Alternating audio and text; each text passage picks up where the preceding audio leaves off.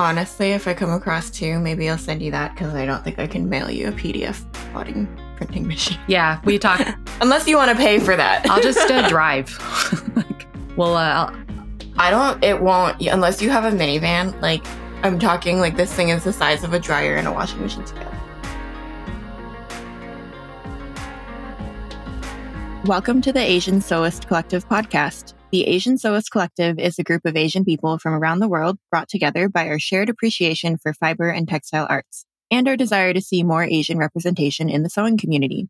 In this podcast, we explore the intersection of our identities and our shared sewing practice as we create a space for Asian sewists and our allies. I'm your co-host, Ada Chen, and I'm recording from Denver, Colorado. Denver is the traditional territory of the Ute, Cheyenne, and Arapaho peoples. I'm a Taiwanese-American marketer turned entrepreneur, and these days you'll find me running my own all-natural skincare business called Chuan Skincare, that's CHUAN, and sharing my marketing tips on my blog, The Cultivate Method. Most importantly for this podcast, you can find my sewing at i.hope.sew on Instagram. And I'm your co-host, Nicole. I'm based out of Chicago, Illinois, the original homelands of the Council of the Three Fires, the Ojibwe, the Potawatomi, and the Odawa people. I'm Filipinx-American, and I'm a woman, and a lawyer by day and a sewing enthusiast the rest of the time. You can find me on Instagram at Nicole Angeline Sews. Before we dive into this week's episode, Nicole, can you tell us about your current sewing project? No, because I don't have one. Okay. My sewing space and my work from home space are in the same room. And since I recently started this job, I had equipment from my old job that I had to take back. And so I was working on setting up the workstation side of that. Got it. And as I was cleaning that, like all the stuff that I didn't need to get rid of or donate ended up on the sewing table. So currently not functioning. But I do hope to start something for fall soon. I'm a bit of feeling a bit lost in terms of what to do next for a sewing project. Okay. But if it's okay, I'd like to talk about the fabric behind me. Yeah. What does it say? Is that that's words on it, right? So it's words. And I generally don't like things with words. Like my sister, if she's listening to this, will laugh. Like stuff like a home decoration, like live, laugh, love. That's not for me. But You mean you haven't seen my favorite season is the fall of the patriarchy? That someone's been embroidering on stuff?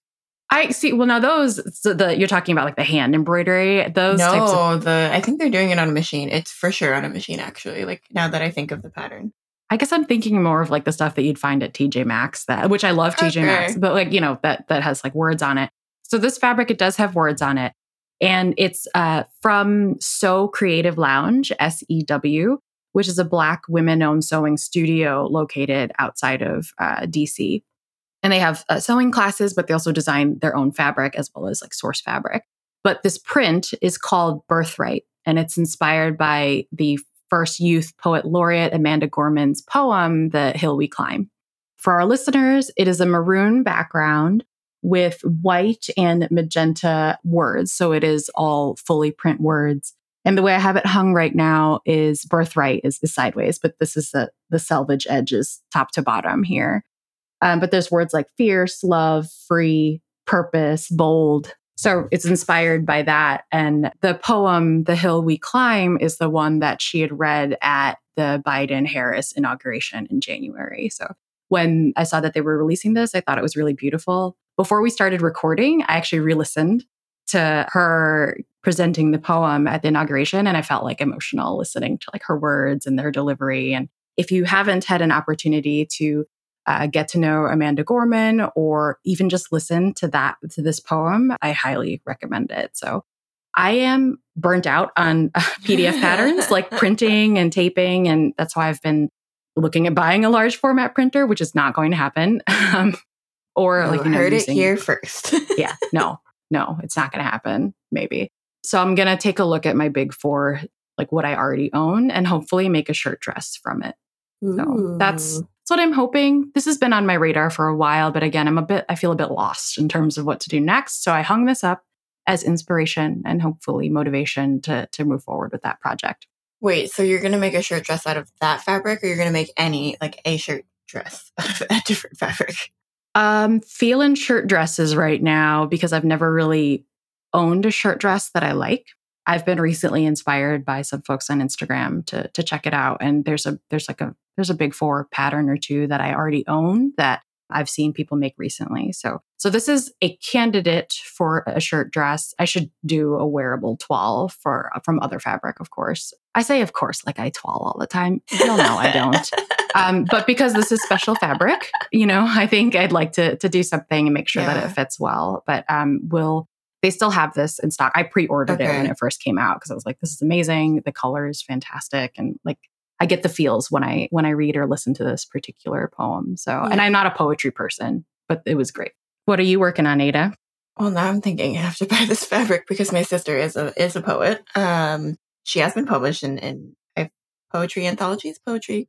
I don't know what the word is. It's escaping me right now. Sounds right. But yeah, that could be a cool one because we send Amanda Gorman's posts back to each other and we really liked her Met Gala interpretation of Lady Liberty. Yes. If you haven't seen that, highly recommend. She even went into some people were calling it a cosplay, but I don't know if I would call it that. She had like makeup with jewels on her face too to kind of complete the look.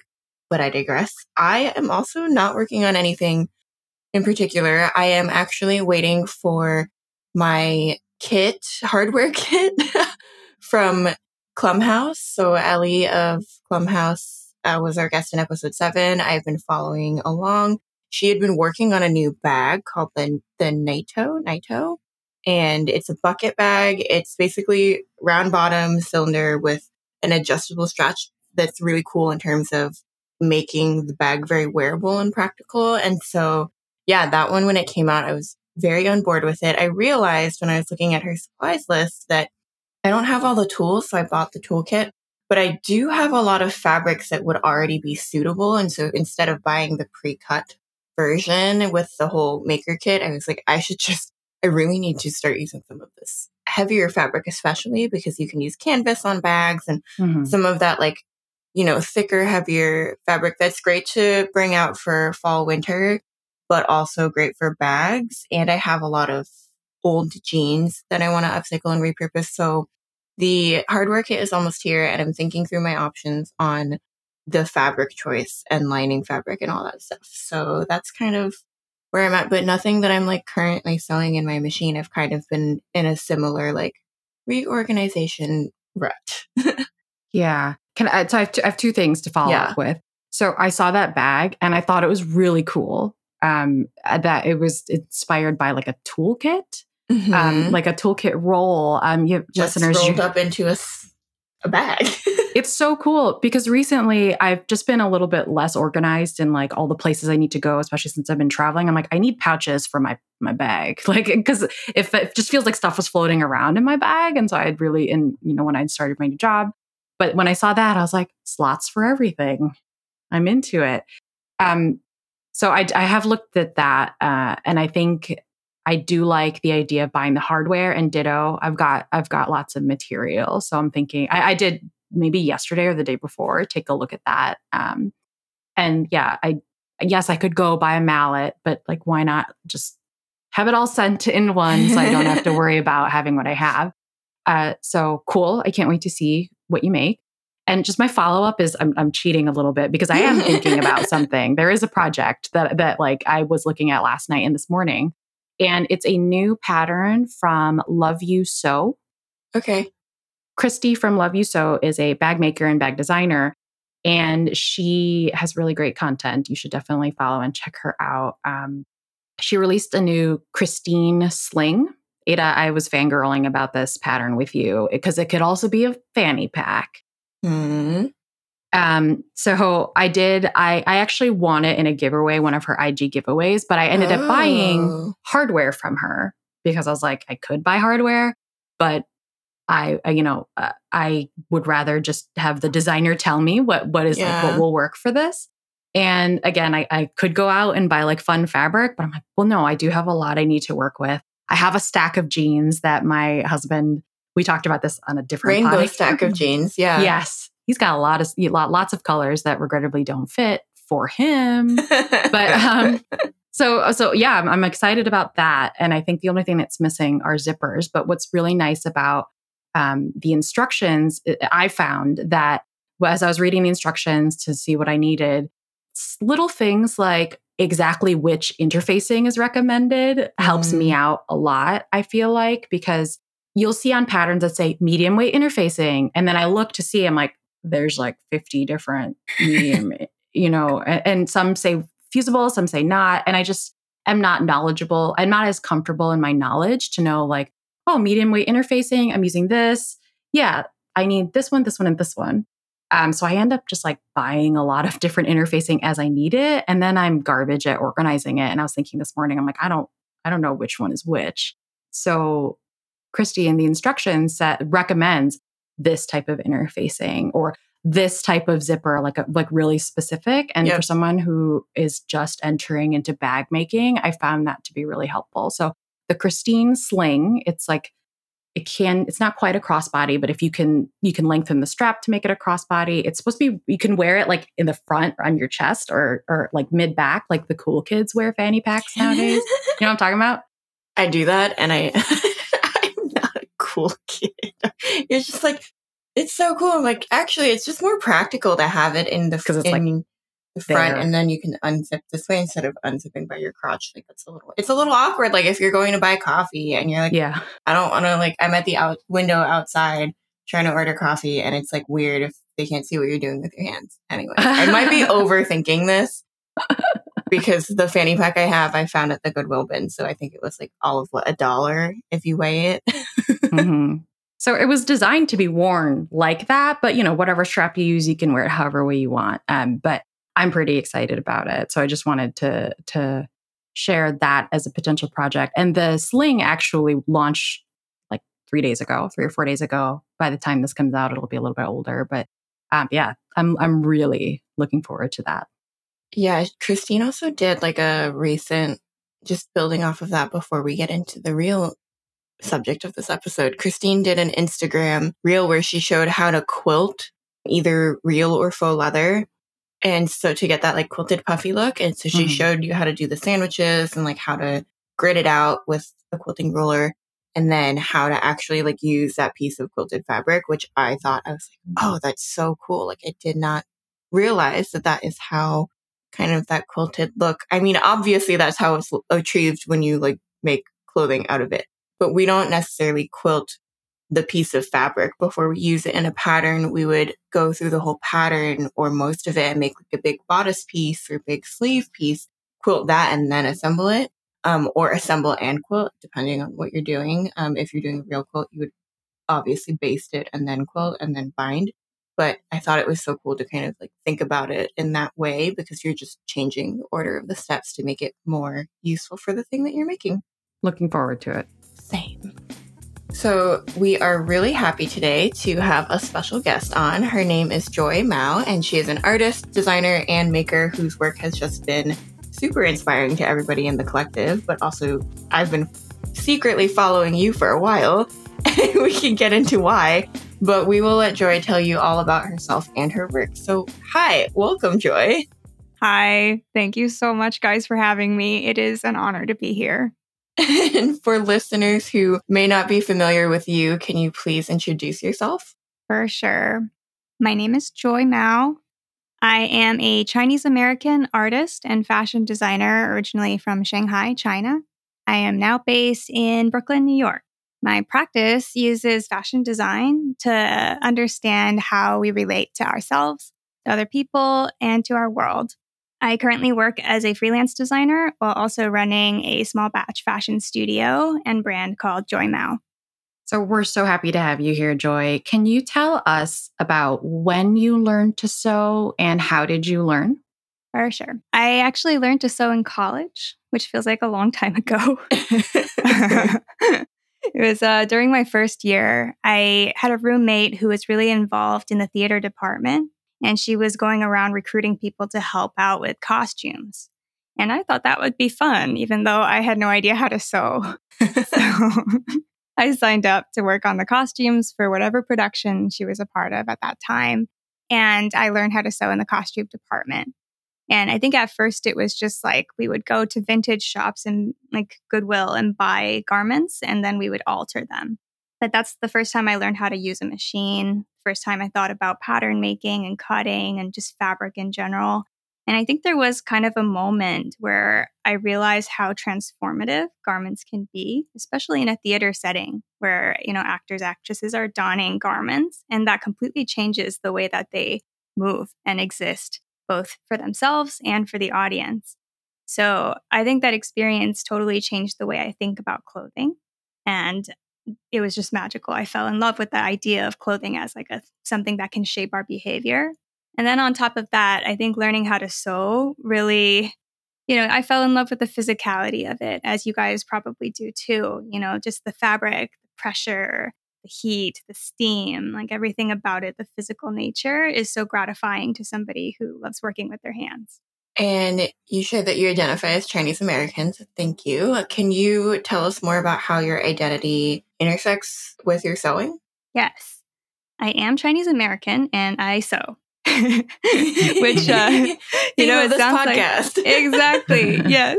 It sounds like such a simple statement, but it's actually quite a bit to unpack. And I think I'm also in the process of trying to understand what that means for me. In the US, there's such an interesting relationship between Chinese immigration and garment work. And in New York in particular, the garment industry was largely built by immigrants. And there was a wave of Chinese immigration starting in the 60s that was really influential in the way that New York built its, everything, its garment industry, its fashion scene since then. So I think this is something that I've been studying a lot more closely since my involvement with the WOW project in Manhattan, Chinatown, which we can talk a little bit about later. But basically, I did a residency there this year as their artist in residence. And the project that I did was largely involved in understanding the relationship between Chinatown and New York's garment industry. And at the beginning of the residency, I was kind of outlining my research goals for the project. And I had a bit of a light bulb moment where I realized, oh my goodness, this history of Chinese immigrants working in the garment industry, I'm actually a part of this history simply by virtue of being who I am and doing what I do. And I felt that because of that, I not only had the interest, but a responsibility to understand that history and allow it to inform the work that I do. So we will definitely go back to the WOW project, but I wanted to look more broadly at your career path. So you've had an interesting journey as a fiber artist and slow fashion studio and brand. So can you tell us about your path so far, and also where do you hope to be in the future? Also, you weren't studying sewing when you learned how to sew in that theater department. So how does one go from that to where you are now? I know. It feels like such a winding journey, and it's a long story, and I feel I'm going to try to, cut it short for y'all. But essentially, even though I've always loved making things with my hands and crafting since I was a little girl, I didn't discover sewing until college. So I think the perspective that I had at that time when thinking about that new craft that I was learning about was really, it really shaped the way that I think about crafts now. At the time, I was in college and I was studying what was essentially classic philosophy and literature. And I wasn't super involved with the theater department, but as a costumer and as a student designer for some fashion shows that the school would put on, I think I fell deeply in love with the process of making clothes, everything about it. But at the time, I really didn't know that much about the fashion industry. I was never really a fashion person. I didn't think too consciously about the way that I dressed myself or that people dressed around me. But I loved clothing as an object that supports people's lives. And I loved thinking about how it relates to people. So when I graduated, I actually got a job in advertising in San Francisco. So I moved to San Francisco and I decided that I would, work while also on the side try to understand more about the fashion industry. But I think the first few years in advertising were pretty challenging. Right out of college, we were working long hours. It was a new city, new industry.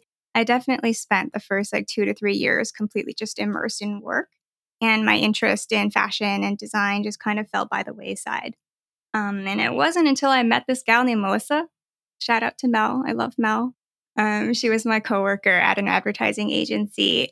She and I really connected over our love of certain types of clothes and certain types of fabrics. And she encouraged me to start sewing again. So I really love what happened then because I made a pair of pants for Melissa for fun. And one day she was wearing these pants out in her neighborhood. She lived in the Mission, and there was a store at the time called Voyager, which was managed by this amazing kind of magical woman named Marta. And she was the buyer there. And Melissa and her had a lovely friendship. And they were just chatting. And Melissa was wearing these pants that I made. And Marta asked her about the pants. She was like, I love those. Can I get in contact with the designer to possibly make some for the store? So Melissa connected us. And long story short, I ended up making some pants for the store. And then a little bit later, Marta invited me to design a capsule collection for Voyager, which I was over the moon about. And I agreed for sure. But I think that the next few months were kind of like madness, partially because I was still working full time and overtime, and partially because I also only kind of understood how to make clothes. Like I'd worked with commercial patterns before and I knew how to sew on my machine. But when it came to designing a collection, everything from sketching to pattern making to actually producing, I had no idea what I was doing. So while working, I was learning those things, teaching myself sketching, taking classes for pattern making, watching a lot of online videos. And one thing led to another. And I ended up being able to make a little collection, which we put at Voyager, and it was very successful. And it was just such a heartwarming experience, the whole thing. I just loved every step of the process. So I think after that experience, I was kind of like thinking, I was feeling a real pull to commit more time and energy to furthering my understanding of the industry and my craft, and just trying to figure out if there was a place for me in the fashion industry. So another miraculous thing happened where I had a friend in New York who sent me this program at Parsons called the AAS Fashion Design. She was like, I think you should move to New York. Yeah. And I was reading the description for the program, and it's essentially a 1 to 2 year program made for career switchers. So somebody who either already has a bachelor's degree in something else or is just trying to get into a totally different industry. And it's designed to fast track people into the fashion industry. So it would teach you the basics of construction as well as basics about the industry. And I was like, oh, that's perfect for me. Like I've been a working professional for a few years now, and I don't know if I could commit to like a 4-year degree to go, do a BFA in fashion design. But something like this seems like a great way for me to kind of like get my sea legs in a new industry. So my husband and I moved to New York for this program. And I ended up, the program took me a year and a half. I graduated in December of 2019, so a semester early. And I basically spent every semester like interning, taking all the classes that I could, and just like learning as much about the industry as I could. And when I graduated in 2019, I expected to go into the industry in a very specific way, like start as an assistant designer somewhere, like continue to build experience, maybe work on Joy Mao on the side. But then COVID happened. Yeah, it was like the beginning of 2020 happened. And suddenly, I think the industry and everybody in the world suddenly felt like things kind of shift. And everybody was thinking about like how this is going to change the world. So I think for me, like, we talked a little bit about the knitting that happened during this time, like learning new skills and just like reflecting on everything that's gone on in the past few years. I think that the pandemic really changed the way that I think about my involvement in the industry. It forced me to prioritize the things about fashion that I really love and the things about making clothing that I really love. And it also forced me to make more projects for Joy Mao. And that's one thing led to another. And that's honestly how I got led to the WOW project, which is, the residency at WOW project this year has definitely changed the trajectory of my career in a way that I'm so grateful for. So you never know what's going to happen. And it seems like a long and winding journey, but I'm grateful for where it's led me. And speaking of the WOW project, so you were there, and for listeners who don't know, the WOW project is also based in New York and New York's Chinatown. Joy was part of their artist residency from February to July of 2021. So before we get into like what you did and kind of your experience there, can you tell us about the WOW Project and maybe a little bit about what you did with your time with them? Yes. The WOW Project is an amazing arts and activism organization located in Manhattan, Chinatown. It is housed at a historic family-owned porcelain shop called Wing On Wool, which has been there since like 1890.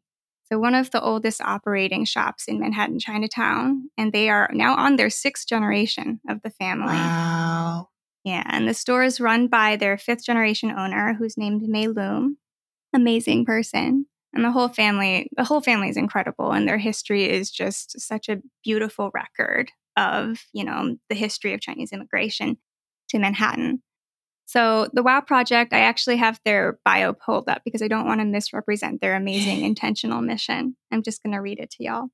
The WOW Project is a woman, non-binary, queer, trans-led, community-based initiative that works to sustain ownership over Chinatown, Manhattan's future by growing, protecting, and preserving Chinatown's creative culture through arts, culture, and activism. And every year, WOW Project invites one artist to take residence in their studio, which is at 26 Mott Street, actually in the basement of the store, which used to be an old barbershop. It's very cool. And every year, there's a theme that the artist responds to. So this year's theme was about grief and grieving in honor of Qingming Festival in April, Tomb Sweeping Day. And the theme was asking the artist and the community to reflect on how the community has come together during this time of upheaval and of loss. So a heavy theme for this year, but it's been a heavy year. And when I was reading about the theme and the residency, I actually immediately thought of a conversation that I had had with my grandmother at the end of 2019. It was actually the last conversation I had with my grandmother because she passed the following day. Yeah. I'm sorry. Yeah. Sorry. Thank you. Yeah, I miss her a lot. But I think back to that conversation with her a lot because it really shaped the way that I thought about this year and this project and my work. So at that time, my grandmother's memory was kind of fading, and she was talking to me I was like sitting next to her bed, and she was asking me where I was living now and what I was doing. And I told her I was in New York. I just graduated from fashion school. I was going to be a fashion designer. And I was really interested in making clothing that meant something, both to the people that make them and the people that wear them. And I don't know what happened, but she suddenly sat up and she was like, "Well, I hope you're not throwing away your scraps."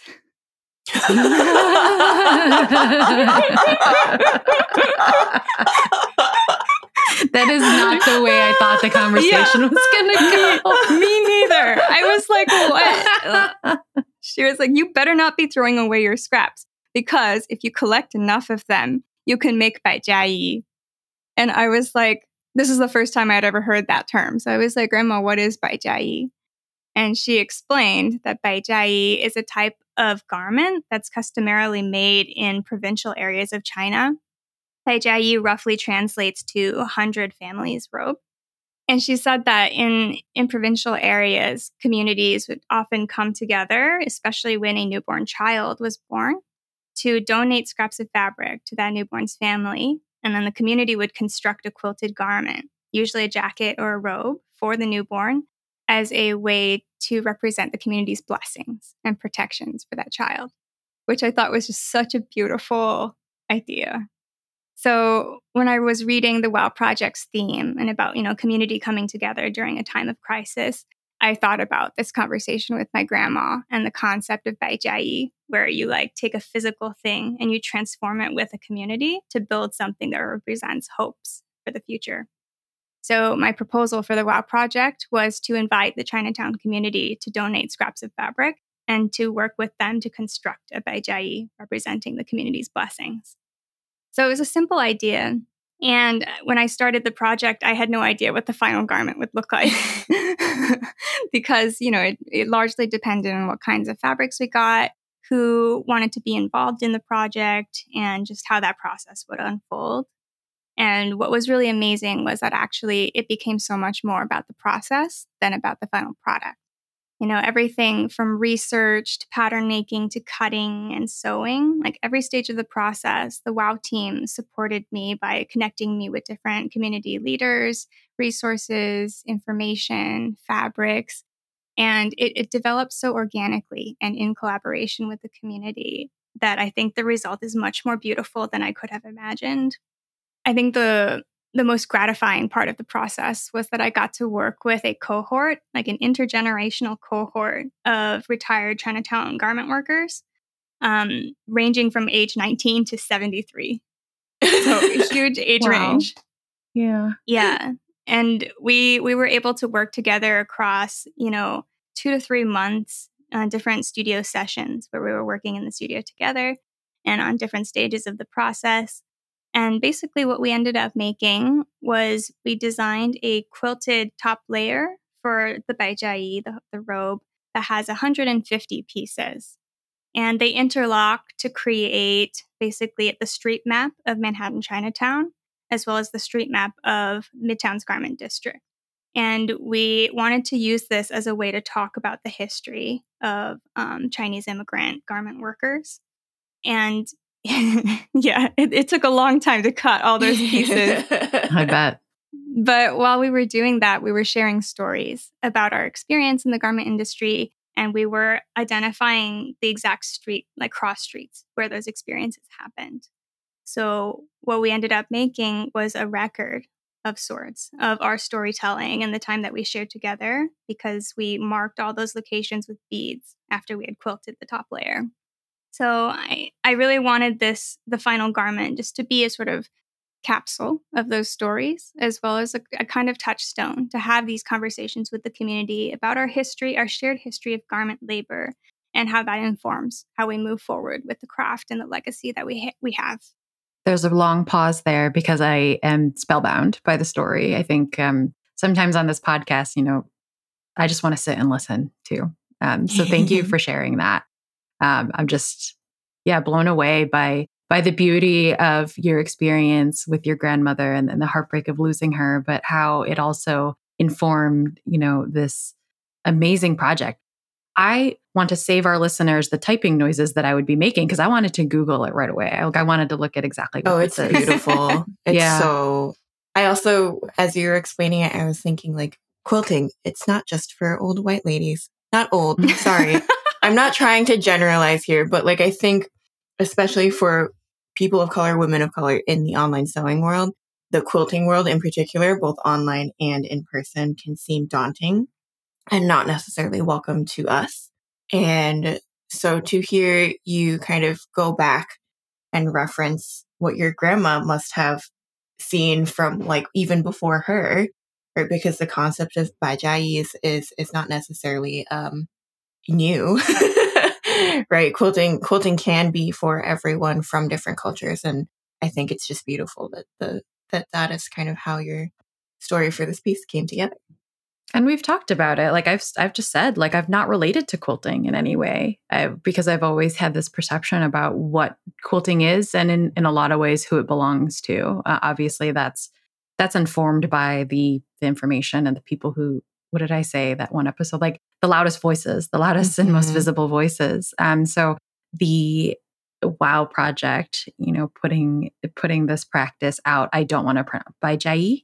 Close. Close. Okay. I'll take close as a, but yeah, but I want to learn more and it's just a really beautiful practice. I'm out of words just because I'm thinking about it. So I look forward to taking a closer look at it.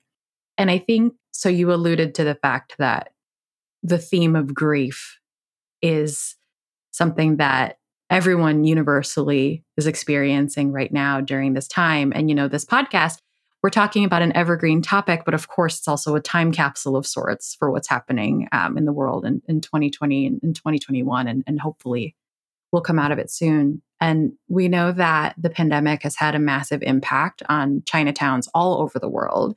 And since you were able to spend so much time with the WOW project, can you share a little bit about what you saw happening in New York's Chinatown over the last year and a half? Definitely.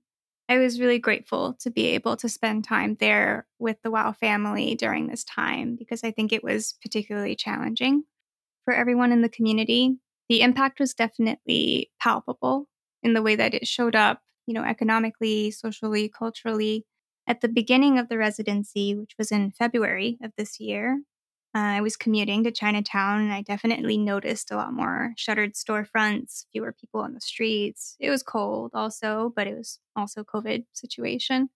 And the WOW project, it was their first year kind of navigating the pandemic with the artist residency. So a lot of their initiatives had to transition online. And part of our process was figuring out like how do we transition programming online? And if we are going to have people in the studio together, like how do we make sure that's safe for everyone? Ventilation, masking, social distancing, etc. Especially because we were working intergenerationally. We had to protect our elders. So I think that with everybody that I encountered during that time, there was a shared feeling of isolation. People who hadn't seen their loved ones in a long time, some people who had lost their loved ones. So it was a really heartbreaking emotional climate just to navigate and be a part of. And of course, there was the impact on people's jobs and the work, people losing their jobs, trying to figure out how to make ends meet. And then on top of that, there was the tide of anti-Asian hate crimes. And I think that was something that the community was directly feeling. It was showing up in day-to-day life. There was a period of time where like we would greet each other in the studio and in the store by, checking in on each other. Like, are you safe? How has this last week been for you? And then we would say goodbye by, wishing each other a safe commute. So, the ways that the community was responding to what was happening was very real. But I think that starting in the summer, there started to be like kind of a change, starting in like May and June, and the streets got busier. I noticed that the boba lines got longer. Makes sense to me. So real. Yeah. So real. Yeah. Especially on weekends, like the lines would be out the door. But, there was more life in and around Chinatown and live events started returning. And at the end of the residency in July, we were able to have like an opening reception to invite the community in to see the Baijiayi and talk to me about the process that we had all shared there. And it just felt like just a change, from what had been the prevailing feeling of that year so far. So I think everybody is feeling a little bit more hopeful for what's to come. And I think the most important thing is that we were able to have each other during this time to kind of weather it together. And your residency, I know we've been kind of like talking about it downer until the boba lines. But your residency at the WOW Project and the collaboration that you had with Lorraine Lum in particular were also featured in Porter Magazine, the online magazine. I believe they might have a print version as well from Net-a-Porter. So can you tell us a bit more about that experience, both shooting for the article and being interviewed? Yes, it was a wonderful experience. The story for Porter was curated by Cameron Russell, who is a model and activist whose work in the climate justice space I'd been following since my time at Parsons. She actually reached out to me on Instagram. I was over the moon to hear from her. She reached out to me on Instagram saying that she loved the work that I did at WOW, especially in conjunction with garment workers. And she wanted to invite me to be a part of a story that she was curating about caregivers at the intersection of fashion and sustainability. And I remember I really loved the way that she framed it, caregivers, the perspective of care, because it really speaks to a kind of effort and work that people do in garment work, which is often ignored. It's often women's labor. And this kind of labor is actually so crucial to just sustaining life. So I was really glad that she was emphasizing that. And she was inviting me to come to the shoot with somebody that I cared for. And I picked Lorraine. So Lorraine Loom is the fourth generation of the Wing Anwo family. In addition to having decades of experience in the garment industry as a pattern maker and technical designer, she is a daughter, a mother, and a grandmother. And during my residency at WOW, she was really instrumental in helping me at every stage of the process because she's so experienced. She's such a lovely person. We shared a lot of time in the studio together. And I think she also really showed me what it meant to care for people, like in the many ways that we often do, but don't think about, don't say. And I learned a lot from her. So I thought it would be really wonderful for us to go to the shoot together and to, kind of think about the ways that we care in our work. So we went to the shoot, which was on an alpaca farm, 1 hour north of Manhattan. Oh my goodness. Sounds the alpaca delightful. Was so cute. Yeah. So the shoot was, at this alpaca farm, and we met some amazing women. Because Cameron invited women who are all kind of like doing similar caregiving work, but in their disparate communities. And the shoot was really lovely because everyone was super down to earth. Everyone was so kind. And it really felt like we were in community with one another because of our shared appreciation of the work that it takes to care for people and their communities. Lorraine and I were not used to being photographed, so we were extremely awkward. And the photographer kept telling us, like, hey, you in the back there, can you be less stiff? But I think everybody actually did an amazing job of making us feel welcome. And the photos and the story, we think, turned out really amazing. And we just felt grateful to be included in this company of really incredible women. That sounds like a lot of fun. Did you get to pet any alpacas? No. I would have been like, put this in my contract. There must be 5 strokes of an alpaca head. It was a hot day. And the alpaca mostly were cuddled under a tree in the shade. And I was like, yeah, they got it right. Fair enough.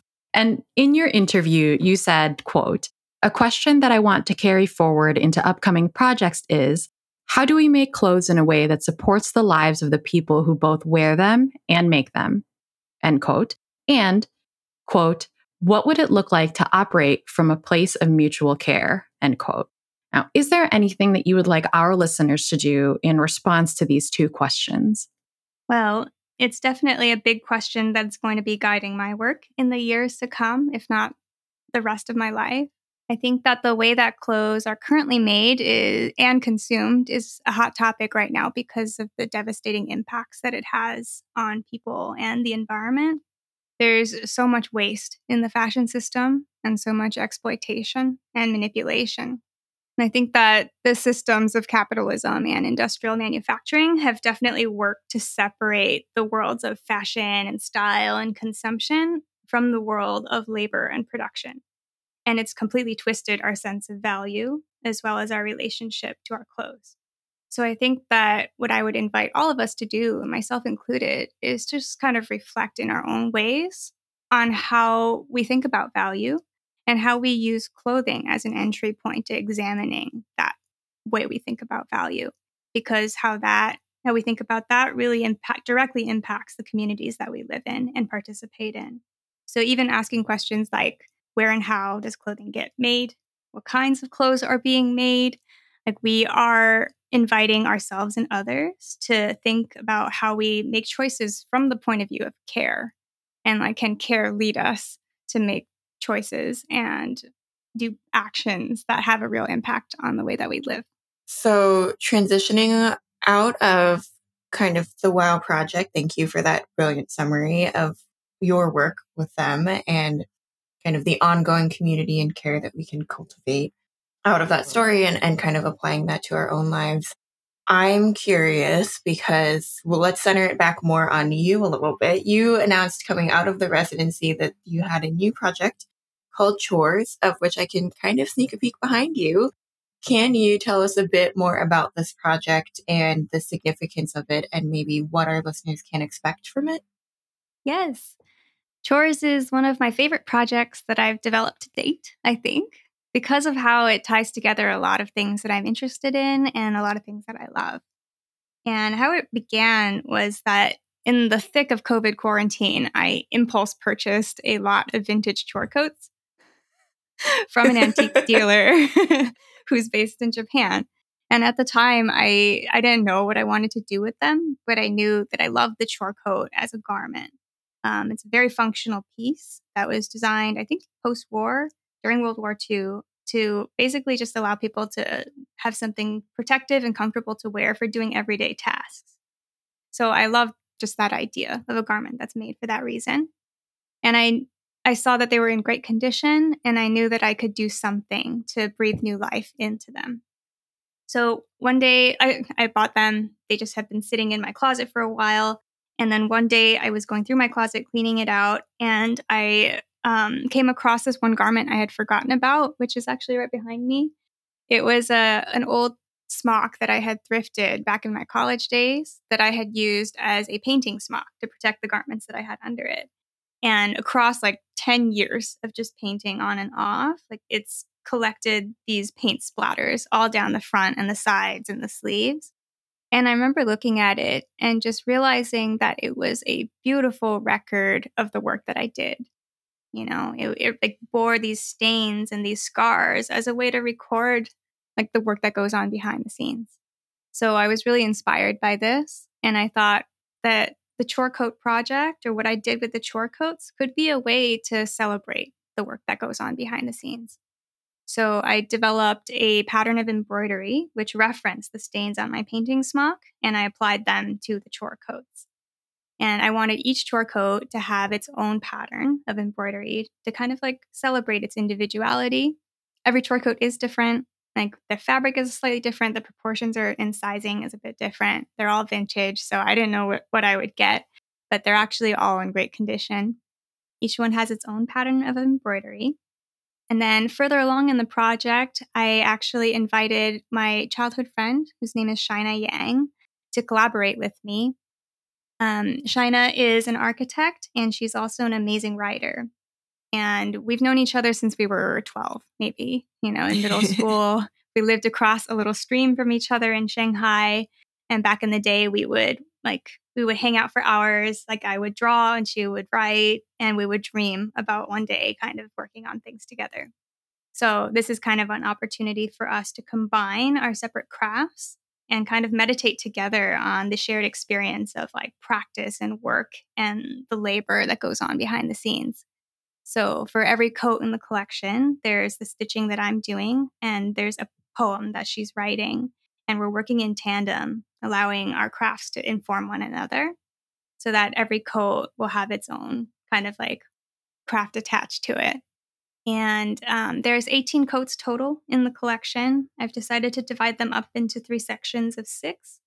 I completed 6 for summer recently, and I'm going to be working on the remaining 12 over fall and winter of this year. So then is the collection live, or will you be releasing them all at once? I'm going to be releasing them in 3 groupings. So summer, I already released. And they sold out before I could get to the website. Yes. They sold out really quick. I'm really happy with how people are responding to the project. I think that, folks who have been messaging me on Instagram have been saying that it's really like nice to see like work recognized in this way and recorded in this way. And I was like, this is exactly what I want to do, is to just like celebrate that kind of labor, which is unseen. So yeah, there's going to be 2 more groupings. I'm hoping to get the fall grouping ready for mid-November. And then the winter grouping, I'm aiming for January or early February of this year. So folks should be following you on Instagram to make sure that they're in the know about any launches if you're interested in this particular collection. Yeah. But yeah, that sounds like a really beautiful project. And like everything, I want to take a look more at it. And the combination of the garment itself and a poem, is beautiful. I think that's really special. Thank you so much. So yeah. So I do want to talk about your signature piece, which is called the dumpling top. I'm wearing my dumpling top today for listeners. It is a really beautiful pink color and a very soft and the most luxurious feeling linen that I've ever really felt. And I I think I mentioned this in a previous podcast. Like, when someone said linen, I was like, nah, that's not really for me. Linen is scratchy and weird and I don't like it. And my grandma would hate the wrinkles that it produces. But when I received this top, I was like, this is amazing. It's soft and beautiful, and a really unique design. So can you please tell us about this piece and how you designed it and the process for creating each one? Definitely. I made my first dumpling top back in 2018 while I was still living in San Francisco and still working. I wanted to create a garment that really highlighted the fabric and also created little to no waste from a pattern making perspective, and that was also comfortable and joyful to wear. And the shape came out very serendipitously. Like I was just folding and draping and playing with the fabric, tying it, moving it around my body. And I think when I realized that it was essentially a dumpling, I was stoked. So I think at that time, I remember making it in at least 2 different sizes and proportions, and then taking them to work with me and asking my coworkers who had different body types to try it on and see how they felt. And I remember everybody loved them. They were saying things like, it's great for hiding my food, baby. It's true. Can verify. It's great. Yes. And it worked really well on people with different proportions and body sizes and shapes. So I think with everybody's notes, I kind of made a few tweaks to the proportions and refined them. And the dumpling was born. And so, it's become a signature piece because of how versatile it is. And I think that these days, I basically just make a small batch of dumpling tops whenever I come across the right fabrics. So in your case, Nicole, when I saw this linen, I was like, oh my gosh, it is both like luxurious and light, and it is smooth, and like it has texture, but it drapes. The right fabric means that it's like the right fiber, the right weight, the right drape. And for me personally, the right sound is really important. The way it moves and the way you hear it as it moves is really important to me too. So I think right now, my idea is that in the next few batches, I'm only going to make them with found fabrics. So fabrics that have been donated, thrifted, or dead stock. And then whenever I have time or whenever I come across the right fabrics, I'll make a batch of them. The way that you also make dumplings. I think to me, the dumpling top is really an ode to the simplicity and the wholeness of the humble dumpling, which to me is also a symbol of community nourishment. And I think it's a way that I want to celebrate this very tender ways that we care for each other. Add on that dumplings, at least I guess like in the Chinese sphere of influence, have like symbolism in other things. Like during the New Year, I think it's a symbol of money. I think, not that it's all about like bringing it back to capitalism, but prosperity. Yeah, that can look different. That's the word I was ways. looking for. Yeah. But I think it's beautiful that it kind of ties all together, and the dumpling top looks beautiful on both of you. Unrelated question, but kind of related. What is your favorite kind of dumpling?